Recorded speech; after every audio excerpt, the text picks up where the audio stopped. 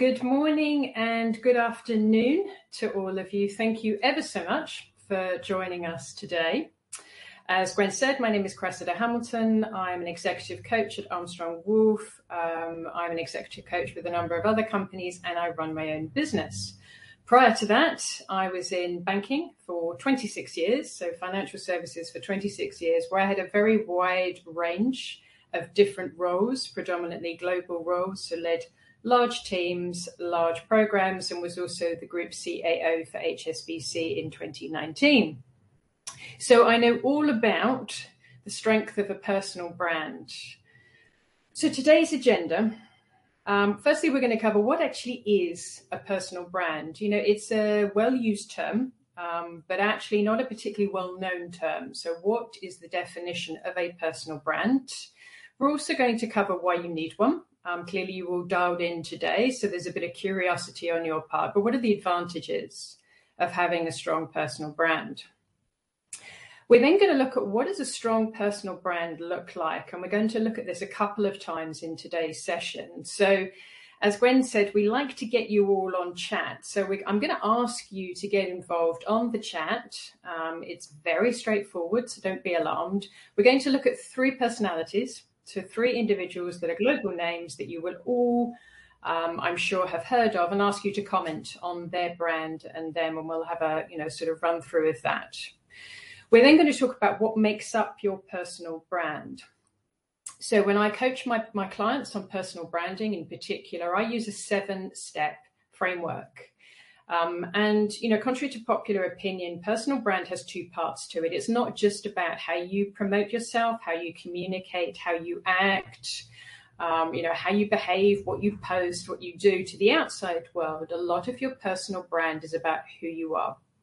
And as Gwen said, we like to ensure that you have a bit of a discovery session when we do these. So we'll spend a lot of time asking you questions and getting you to think about you and who you are, because that makes up your personal brand. So we'll go through that. And then lastly, we will talk about some key strategies to build your brand and also in particular to promote your brand. Okay, so before we go on to our guessing game and our little description game of our personalities, let's talk about what a personal brand is. So it is a term that is used widely. It is a term that creates a lot of interest. Now, this is Actually, it's a Wikipedia definition. I happen to really quite like it. It's a bit wordy, but it's good. So a personal brand is a widely recognized and largely uniform perception or impression of an individual, and that's based on their experience, their expertise, their competence, their actions and or achievements within a community, an industry, or the marketplace at large. So there's a couple of things, or three things to point out here. One is widely recognized, so actually known by, a large number of individuals, largely uniform. So a good, strong personal brand is reasonably consistent to the audience, but most importantly is based on what that person brings to the table. So your brand is based on your experience, your expertise, your competence, and so on. And there's a couple of others that I use in my framework that we'll talk about as well. So remember, when you think about your personal brand, two parts to it: your internal piece, who you are, what you bring to the table, and how you communicate that brand. Why is it important? I mean, there's numerous reasons, and there's been a fair amount of research on why a personal brand is important and why it's a key differentiator. But to pull out a few, it helps you build trust. If people understand you, if people know what you're about, they're more likely to trust you than if they don't. So firstly, it helps you build trust. It helps you build rapport. If you have, commonality with other people's brands, it builds commonality and synergy. So it helps you build trust. It helps others understand you. It gives them some context around you. It gives them some words that they can think about when they're thinking of you. So it helps them make sense of you as an individual. It enables talent acquisition. And what I mean by that is if you have a strong brand in your organization, if you are well known to others, the chances are, and it's a brand that people like, the chances are you're going to have people that want to come and work for you. So again, if you think about this from your own perspective, when you work in the organization that you work in, when you've, advanced in your career, think about the people that you actually looked up to, that you felt had a strong personal brand. The chances are you may have looked at them and said, I'd really like to work for that person. That would be really, really great. So if you have a strong brand, you can hire good people. It obviously can help you create brand awareness for you, but also for your company. So, not everyone chooses to do this, but some people like to go out and they like to post on social media and talk about, their subject of interest in the workplace and promote their organization. So it can help build brand awareness for you and the organization in which you work. It can help you command increased compensation. Now, I put a caveat on this. I am not guaranteeing that after you've learned about your personal brand, you're all going to get increased compensation. But the reality is, and again, research suggests, if leaders in your organization and those who are responsible for your compensation understand you, know who you are, know what you bring to the table, know your value through your personal brand, the chances are, you can command greater compensation. Clearly, a great personal brand opens up opportunities. If you are liaising with people, if you're dealing with stakeholders who know what it is that you're looking for in your career, they can come and they can talk to you and they can say to you, hey, I've seen this opportunity and I know, what you bring to the table. I know your value. I think you'd be really great in this space. And it can build respect. Again, think more widely at the personal brands of people whether that is people at work or whether that is just personalities. A good, strong brand builds respect for that individual. The next point is you have a brand whether you like it or not. And when I talk to clients in the first instance, they often come to me and they say to me, I'd really like to build my brand, as if at that point in time, no brand exists. Trust me, every single one of you has a brand. So the actions that you've taken, what you've communicated, all of the things that we talked about earlier, your experience, your expertise, your capability is all forming your brand. So I would then encourage you to think, how much have you had input into, how much have you curated your brand? Because if you're not, your brand exists anyway. So have a think about that. You have a brand whether you like it or not. And then the last thing to think about is often when I talk to people about building their brand is this tension between how do I build a brand that will be effective in my organization, but yet remain authentic to me? And it's great to look around your organization and to see people, whose brand that you like and to emulate parts of that, but you do not have to turn into someone else to build your brand. And the one key pillar, we have 6 pillars that we talk about later around what makes a strong brand, but number 1 is authentic. A brand must be authentic to you. It's about amplifying who you are, amplifying the great bits about you, and then figuring out strategies for the bits that you have to develop. So you don't have to turn into someone else to build your brand. So it's chat time. So what we're going to do is I'm going to ask you, please, to comment on, and here we have the lovely Oprah Winfrey. So hopefully most of you know Oprah Winfrey. So get on the chat, please, one word that you would use to describe Oprah Winfrey, please. So get onto chat, start plugging your message in, confident. There's no right or wrong answer, by the way. This is simply your view, one word to describe Oprah Winfrey. Okay, so we're starting to get responses in. Thank you very much. Confident, inspiration, strong. Yeah, nice, Marcia. I like that one. Outgoing, honest, brilliant, powerful, strong. Lots of strongs. Confident, inspirational. Yes, Oprah has a purpose. Thank you, Lydia. That's great. And I will talk to that one in a second. So you've led me nicely into what I would say about someone like Oprah Winfrey. So what's interesting is actually there's a lot of consistency in what you've said. Confident, strong, powerful. Those were words that have been used again and again and again. And the reason why I pull out Oprah Winfrey as my first example, there's a few reasons. So number one, Oprah Winfrey has one of the single strongest personal brands in the world. So if you go to any survey or any article about the best personal brands, go onto Google, guarantee you Oprah will be there somewhere in the top 5, if not in the top 20. So she's very well known for her brand. And I think a lot of that is about how consistent she is, which is seen through the words that you've used, the real consistency of words. Oprah has a lot of things that she covers. She has Harpo Productions. You'll know her from, most likely the Oprah Winfrey Show, where she's a TV chat show host. She's written books. She's written 2 books, as well as, featuring in a few others. She's an actress. She was in The Color Purple, and she's a philanthropist.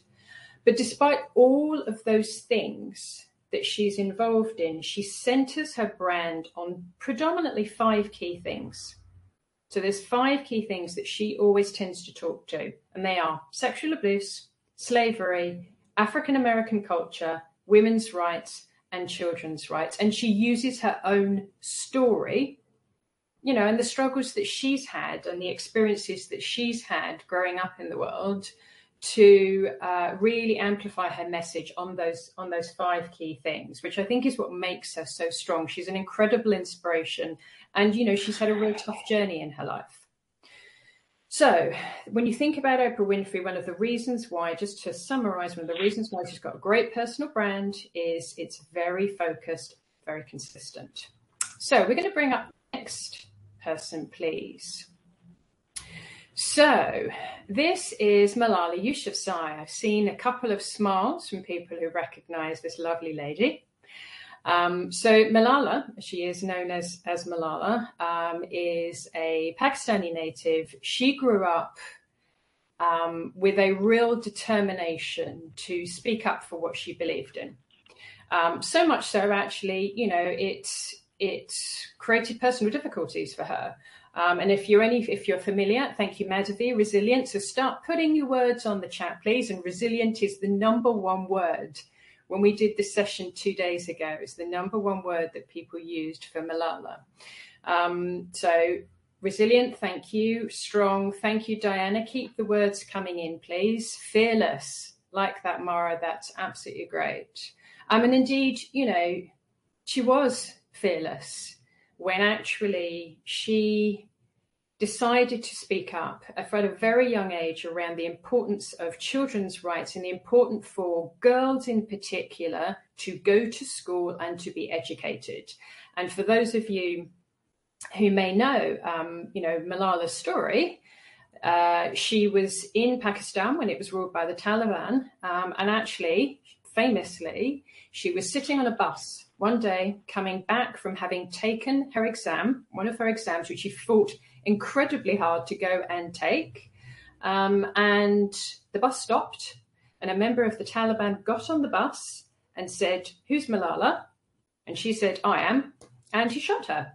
Now, thankfully, she survived that event, and and the world is a greater place because of it. But she has remained completely authentic and completely fearless to what she believes in. So that's Malala. And then last personality, please.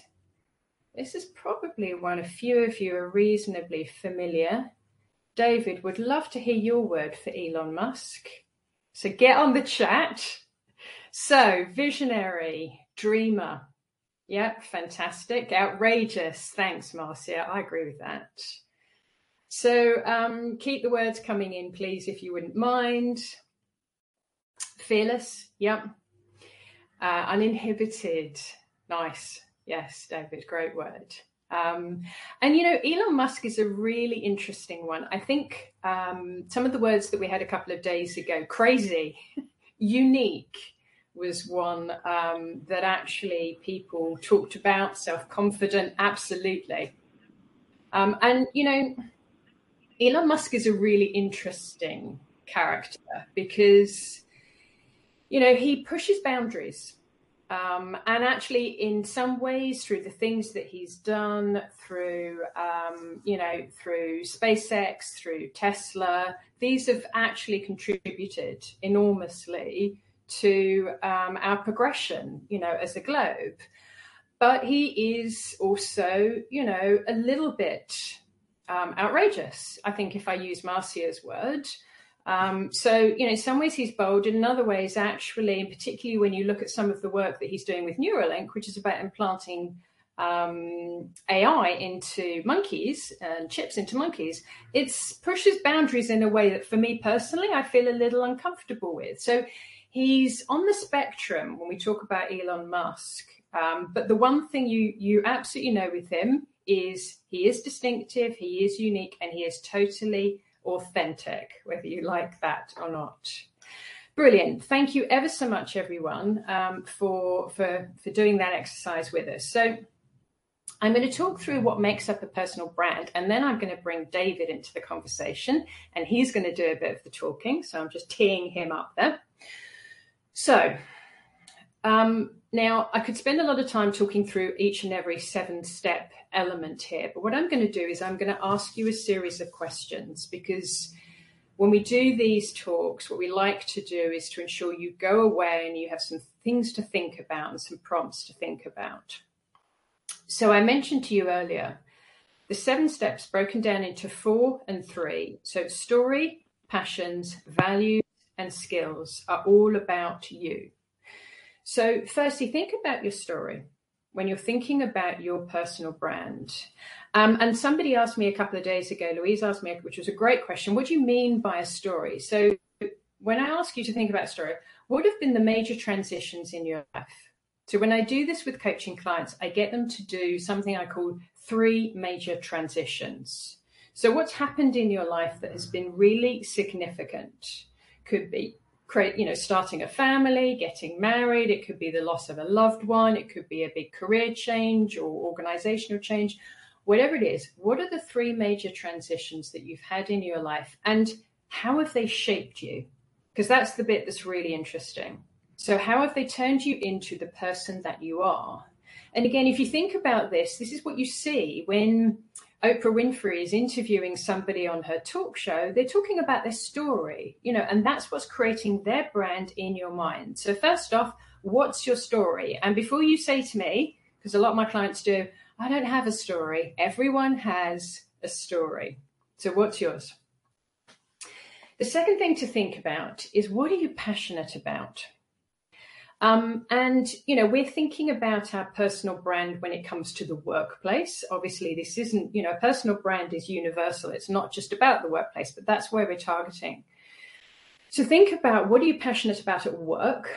And, there'll be something you'll be passionate about, because sometimes people go, oh, I'm not passionate about anything that I do at work. But what is it that gets you out of bed? It might be you really like to organize. It might be the feeling of getting things done. It might be the fact that you love working with your team, and you like developing people. So what are you passionate about?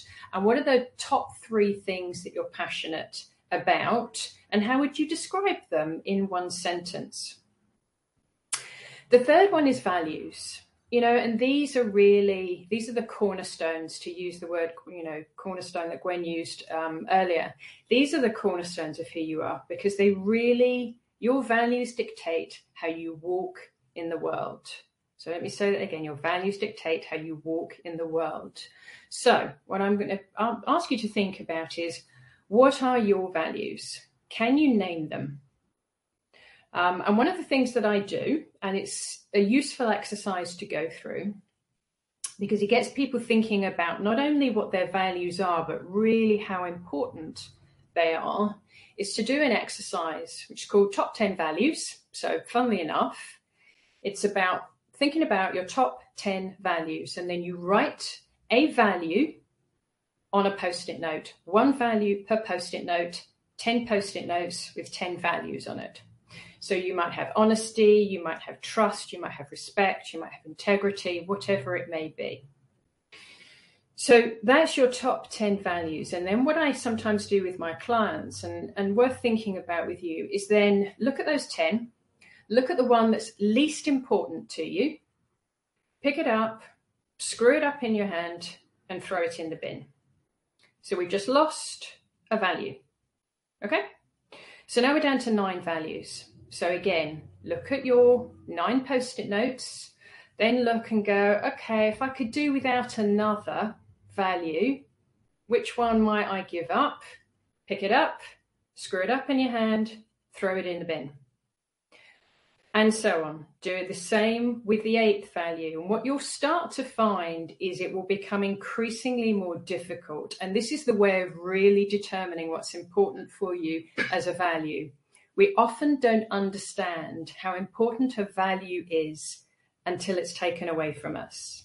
And let me give you a very, an example from my career history. When I worked at UBS, which was, a number of years ago, I ended up working for a person who came in and he really micromanaged me. And I'd never experienced this before. And what I realized very quickly was that I liked autonomy, I liked freedom, I liked independence, I liked being given the ability to be able to go and do what I thought I was good at. Because it also led to another value that is in my top 10, which was, it was also a sign of trust and a sign of respect. So I really started to realize at this point, this was kind of, sort of late 90s, I really realized how important being given autonomy and being given freedom to do what I thought was best was so important to me. So think about your values, try that exercise, see how it works, but also think about your past life, and what's resonated and what's been a bit of a trigger and a little bit of a tension point for you, and you'll work out your values. And then the last internal point is skills and experience. Now, you should be more familiar with this because actually talking about your skills, talking about your experience in your day-to-day work should be something that should come as second nature. At the very least, you should know what these are once a year or twice a year when you go through your performance appraisal, but do an audit. And I do use that word, deliberately and advisedly. Do a skills audit, log your skills, know what you bring to the table, and note down your experience and, again, how it's made you the person that you are. What do you bring to the table? So those are the 4 internal ones. You've got plenty to take away in terms of to-dos there. The last 3, I'm going to talk a little bit about in a later slide, but they are how you behave, because you've got all of this stuff around who you are. So how does this translate into your actions? How you communicate, and there's also a piece around image as well, and we're going to touch on that one later. So I'm going to pause at this point in time because we're about halfway through, and I'm going to bring David in and get him to talk about his journey and his brand. Thanks, Chris. I have to say, I know that I'm here to try to be helpful to the audience, but I found that really helpful just going through the last half hour. It's funny because I'm probably in the camp like a lot of folks who need a bit of persuading that, in fact, you have a brand. And as you went through some of the examples on the previous page, I found that really resonated. And then even more so when we got to this page and I started to think about just the way I introduce myself to people, whether it's potential clients, whether it's new colleagues, prospect colleagues, and trying to kind of establish rapport. It's really a combination of all of these things. So I found this kind of really helpful just in terms of codifying some things that I was doing, but perhaps less strategically already. So I'm probably a new convert to the concept of personal brand in the last 30 minutes to be ended. Look, there are a few points that you touched on that particularly resonate for me. I literally went through this page as you were doing it and just kind of made a note against each of them for me about what are some of the things that I think I've used a lot in that kind of perhaps less aware or kind of trying to reflect personal brand. Excuse me, just fighting off a little bit of a cold. So if I look at my personal story, I wound up in finance, and I wound up in finance by accident because I had trained to be a naval officer. I had a medical cause to leave it, but that's something that's pretty distinctive, not hugely distinctive. Armstrong Wolfe are great advocates for former forces folks transitioning to finance, which is one of the sources of my connection with Armstrong Wolfe. But it's an interesting way to establish just a personal rapport. It creates a level of interest in people, and they get to know, okay, and it brings with it a certain level of brand as well. All right? And I think particularly for the COO audience, that's particularly relevant. And perhaps a bit later, I'd like to talk a little bit about kind of the relationship of what a COO brand means and what a personal brand means, because I think there's a really important dynamic there. Passions, I think actually the examples you gave, fixing stuff and developing people, were very much resonated for me. There's also one that when I first went to Barclays, the then COO of as it was then known, Barclays Capital, used to use, which is, to be a COO in particular, you have to be a natural enemy of entropy, right? You have to like to see things put to order. And that certainly, reflects for me, and like always wanting to see, in industrial manufacturing, we talk about a little bit about Kaizen, the spirit. You can always make a little bit of improvement to the way you do things. And I get kind of a weird inherent satisfaction from fixing things. Fortunately, that's pretty helpful around the house because I like my DIY, but I try to bring that to the office as well. Values, look, I think an interesting experience for me was when I joined the Navy or went off to train as a naval officer. I had never played team sports. I had played tennis, I had run, and so on.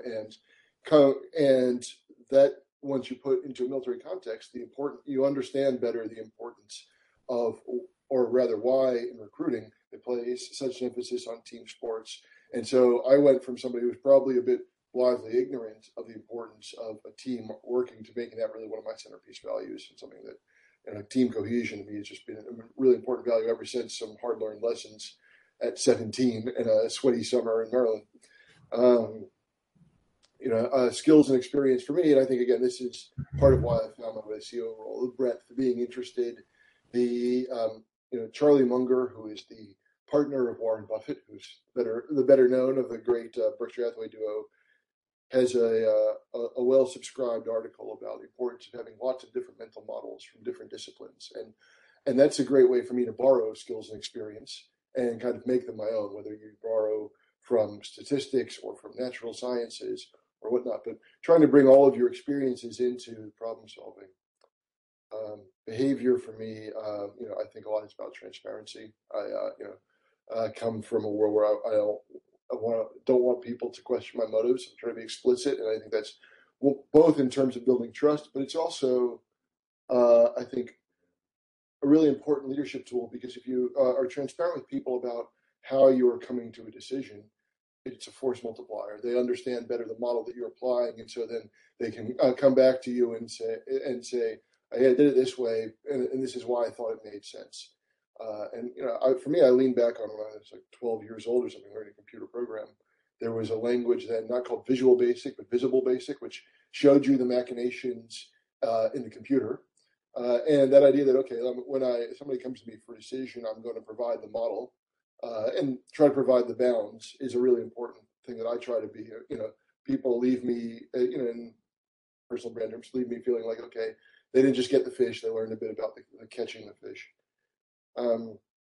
Communication, I'm a great one for analogies, sometimes to a fault. But again, it's about trying to help people understand the way I'm seeing things to make them feel more empowered, because you can borrow mental models and whatnot. So obviously transparency and communication, but also just trying to find different ways of expressing it. I'll use a lot of analogies to that end, which is, I think, probably one of the things people chuckle about a bit about my style.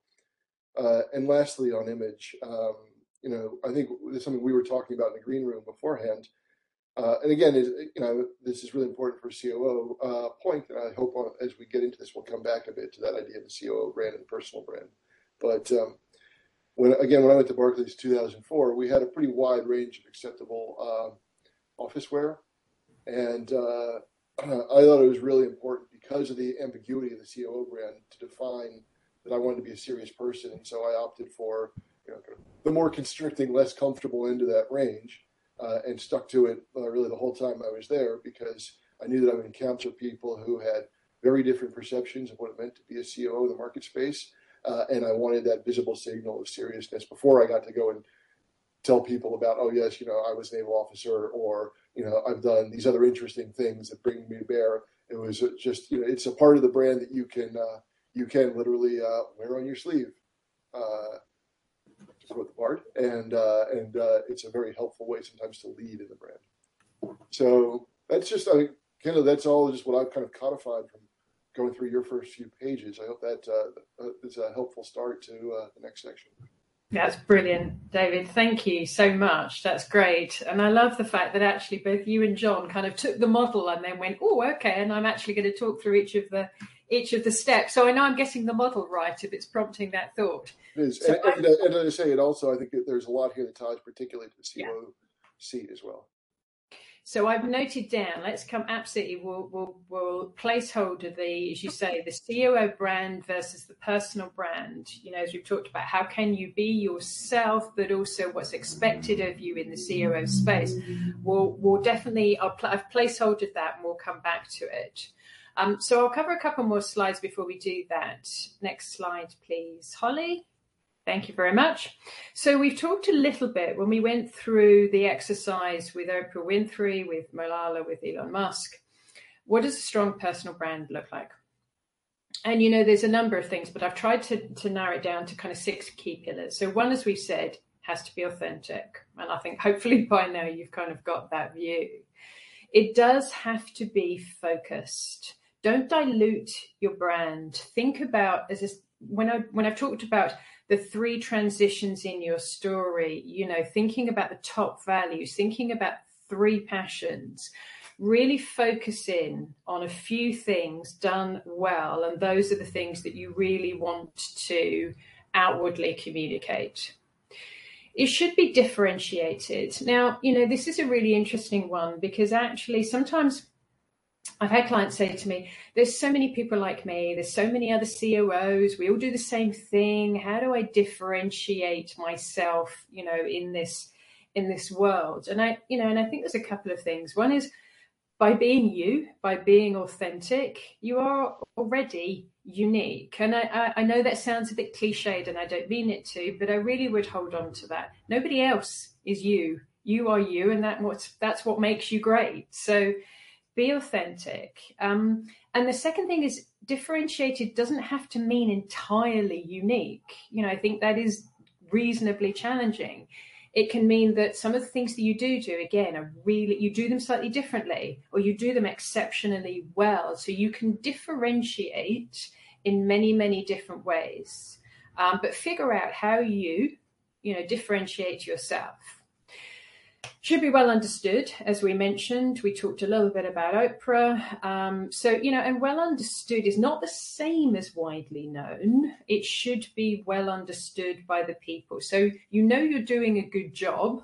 I always talk to people about that, as I say, you're doing a good job if you go and ask, or if I went, and if I went and asked somebody, and I'm going to pick on poor Madhavi because she's somebody that I know. If I went around to Madhavi's stakeholders, to her managers, to her teams and said, okay, give me a view on Madhavi's personal brand. If it's well understood, I'll get an immediate response. And they'll go, oh, yeah, Madhavi, you know what?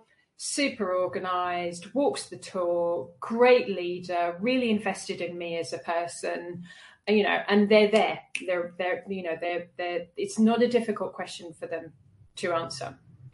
If actually they all say similar things, which is the next point, they say, oh yeah, absolutely, Madhavi, she walks the talk, she's super organized, she's a great leader, she's really invested in her people, and they're very consistent again. You're doing a reasonably good job, because that's all about how well you focus. So people have a similar view of you. And it's not that you want, that's not the end game. What it's about is the fact that everybody uses a similar language. And when there is an opportunity where actually somebody needs somebody like Madhavi, who is organized, people leader, et cetera, because everybody talks about Madhavi in the same language, somebody will go, I know exactly the person for that opportunity. So consistency is a wide marker. Sorry, Chris, I don't mean to throw you off, but I just want to jump in and support that point because even on the intro page, when you were talking about this in the space of compensation, I've sat in an awful lot of pretty high level compensation reviews and filling out depth charts. And the value of that to where when somebody says the name, everyone in the room gets the consensus that yes, this is a person who needs to be looked after, or yes, this is a person who needs the next thing is enormous. And I've hundreds of hours in those kinds of meetings, and it really resonated with me. So I just wanted to chime in and support that point. And it's also, and David, you're so spot on, because I've been in those same meetings where also everybody's going, who? Cressida, yes. Who? David, who? Yeah. And then you've got no one to bat for you. So, actually you've absolutely, I think it's a really good example of one thing to remember, if you want to, ensure you have a strong personal brand, is remember those meetings where actually you want to know that somebody's there going, yeah, absolutely, David, definitely the extra comp. And the one more thing, if I may add on the page that's really important here is your point about authentic, because I've also been in those meetings when somebody, a name comes up and there's an instant eye roll because everybody knows that person is the person who is, kind of out trying to position as opposed to trying to just bring themselves, deliver the work. Yeah. And so there are both kinds of reactions and they're both common. Yeah, you're absolutely right. So, and then, widely known, I think we've just covered actually. So that's what a strong personal brand looks like. So we're going to go on to the last page, and then I'm also going to again bring David in on this point around how do you balance zero brand, personal brand. So you've got 4 exercises, remember, on the 4 internal pieces: your story, your passions, your values, and your skills and experiences. So how do you then take them and promote your personal brand? So there's a few things here, and honestly, there's lots of different ways of doing it. I've just pinpointed a few that I found worked for me and worked for some of my clients.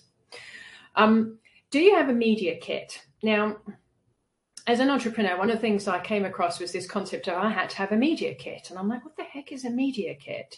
What I mean by that is, do you have an up-to-date version of your CV? When was the last time you all looked at your CV? There you go. I see a few faces going. Ooh. And this is not just because you may be looking for another opportunity. Keeping your CV up to date is really just a straightforward example of investing in your story, because your CV is a walking document of your experiences and your skills. So whether it's, and I use CV as an example, but CV, bio, whatever it may be, have a media kit. Gwen talked in the marketing about the fact that you are the CEO of you. And it's a widely used expression when we talk about personal brand, but think about CEOs of large companies or entrepreneurs and founders all have these things. They all have bios, they have the headshots, they have the CVs, they've got documents that are up to date, and they really express their story, their passions, their values, and their skills and experiences. Do you have a social media presence? Now, not everybody loves social media. Not everybody loves posting on social media. And this isn't about, I'm going to go and post on Instagram what I did at the weekend. I mean with a work view in mind. And obviously, whatever you do, please make sure that if you decide this is something you want to do, it's within the parameters of your organization's rules and that your media team is happy about it. But I know a number of people, a number of my ex-colleagues, contacts, and actually now some of my clients post on social media. They work in fact, some of the banks that you work in, and they simply give an opinion. They'll talk about a particular subject matter. So one is very keen and very enthusiastic about innovation, new technologies in the payment space. So it's quite niche. And she goes on to LinkedIn. She forwards articles, she comments on it, and she's starting to build a brand as the person that actually is really interested in innovation and new technologies in the payment space. So do you have a social media presence, and do you use it in the right way? Something to think about. Weave in your stories when talking to people. David pulled out this point earlier on. It's that, hi, my name's David and ...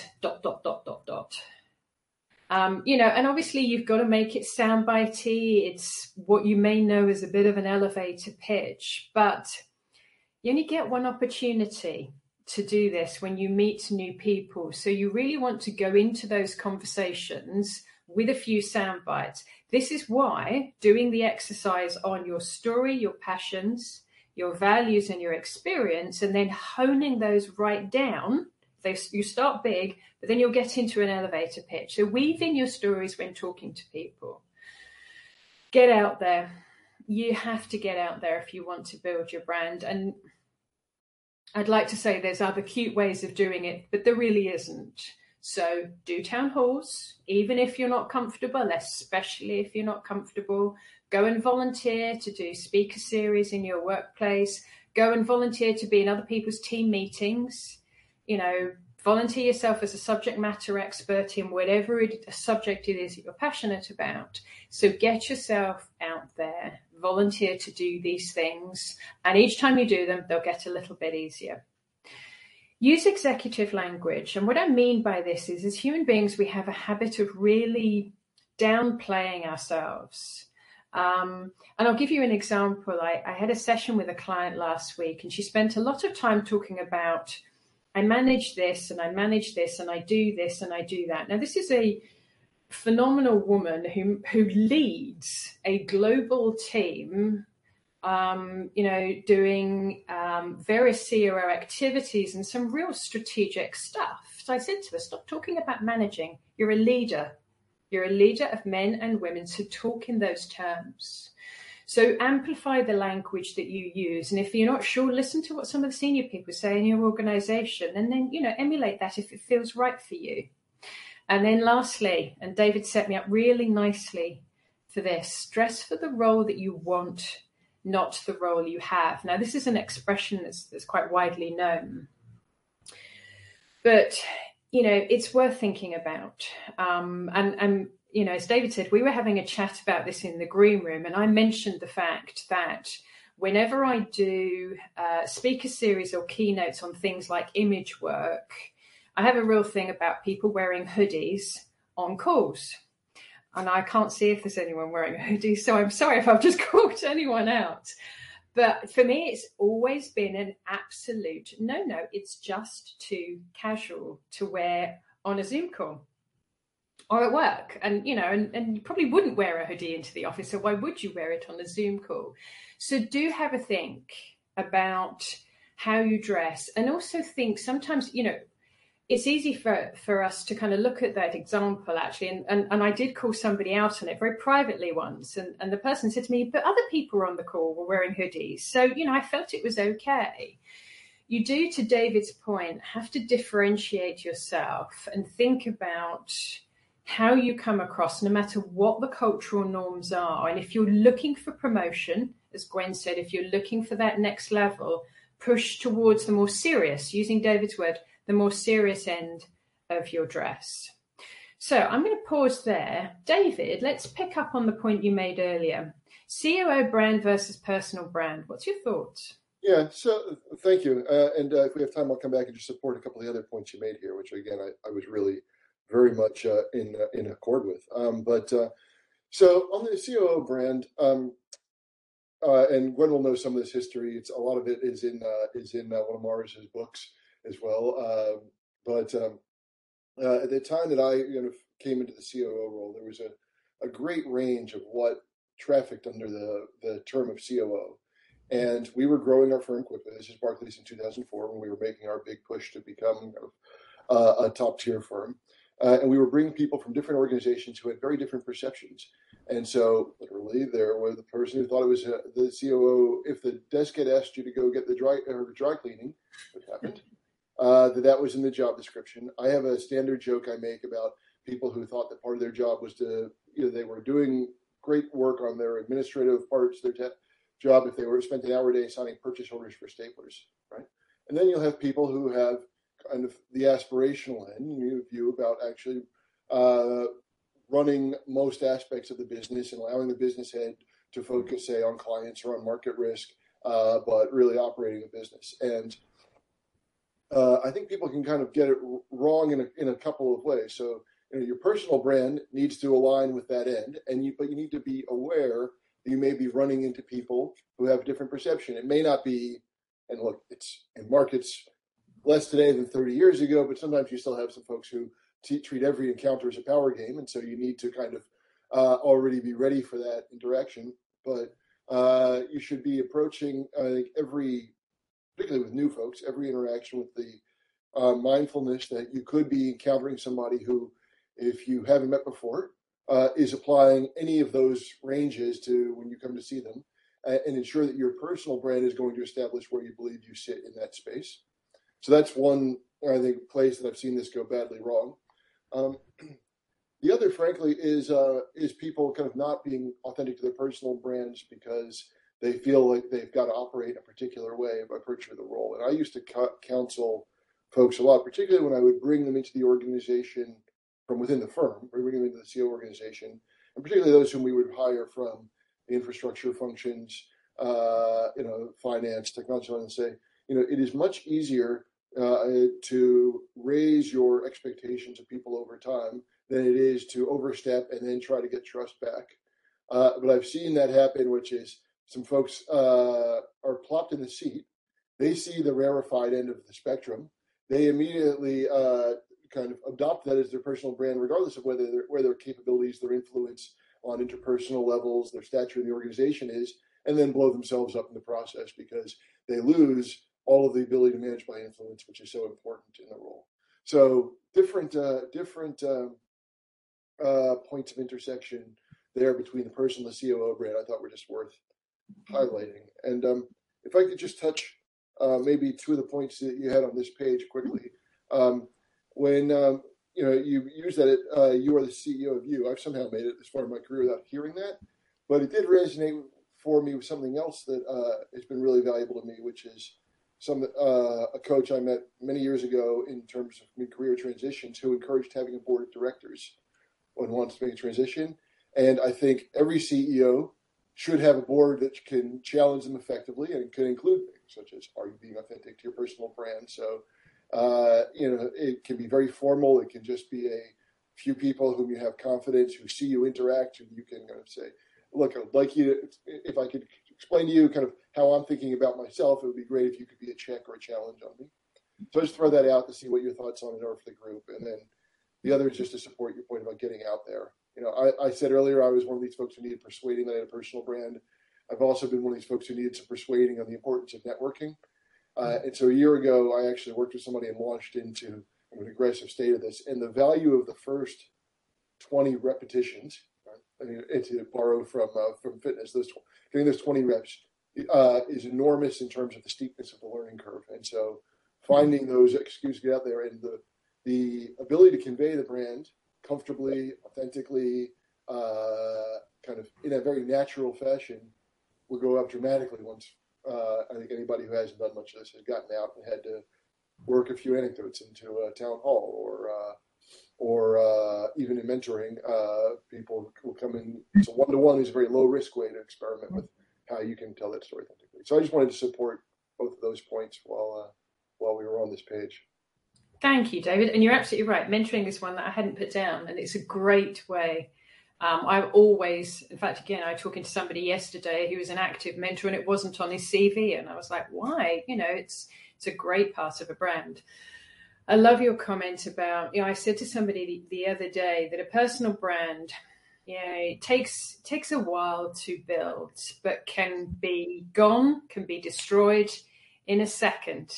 And we know many sports personalities that have been in that situation. So, if you continue to go into situations where actually you're trying to increase people's expectations, that's absolutely, and do it gradually and slowly. That's a much better way than as you say, overstating it. And I do like the idea of, we talked a little bit as a group earlier about go get feedback, get some feedback around your brand, ask people how they would describe you, see what the view is. But to David's point, go and talk to trusted advisors, people that have sponsored you, people that have supported you, people that have been role models, and say, this is what I'm trying to do.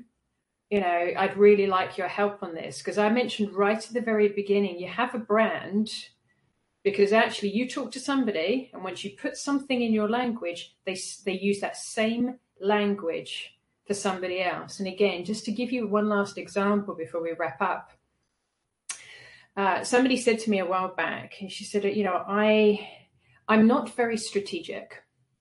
And I've heard that expression quite a lot. I'm not very strategic. And it's a tricky one, because being strategic means lots of things to different things to different people. And I said to her, what makes you think you're not strategic? And she said, well, a couple of years ago, I went to a town hall and the CEO was talking about numbers. It was the sort of financial review, and I wasn't paying too much attention, and I didn't understand the numbers, and I'm not particularly comfortable with numbers. So, I don't think I'm particularly strategic. So aside from the fact that she'd made this massive leap of, I'm not very comfortable with numbers, and not many people are comfortable with numbers, myself included, so therefore that means I'm not very strategic. What she then did was tell everyone else. So she went around saying to people, I'm not very strategic. And lo and behold, 6 months after she'd done this, in her end of year appraisal, she got told, one of your development areas is you're not very strategic. And it was born out of the story that she'd given to people. And and we had a laugh about it, and we can all have a laugh about it here, but you have to be really careful about this sort of thing, because you can create unhelpful language, and it can come back to bite you if you're not careful.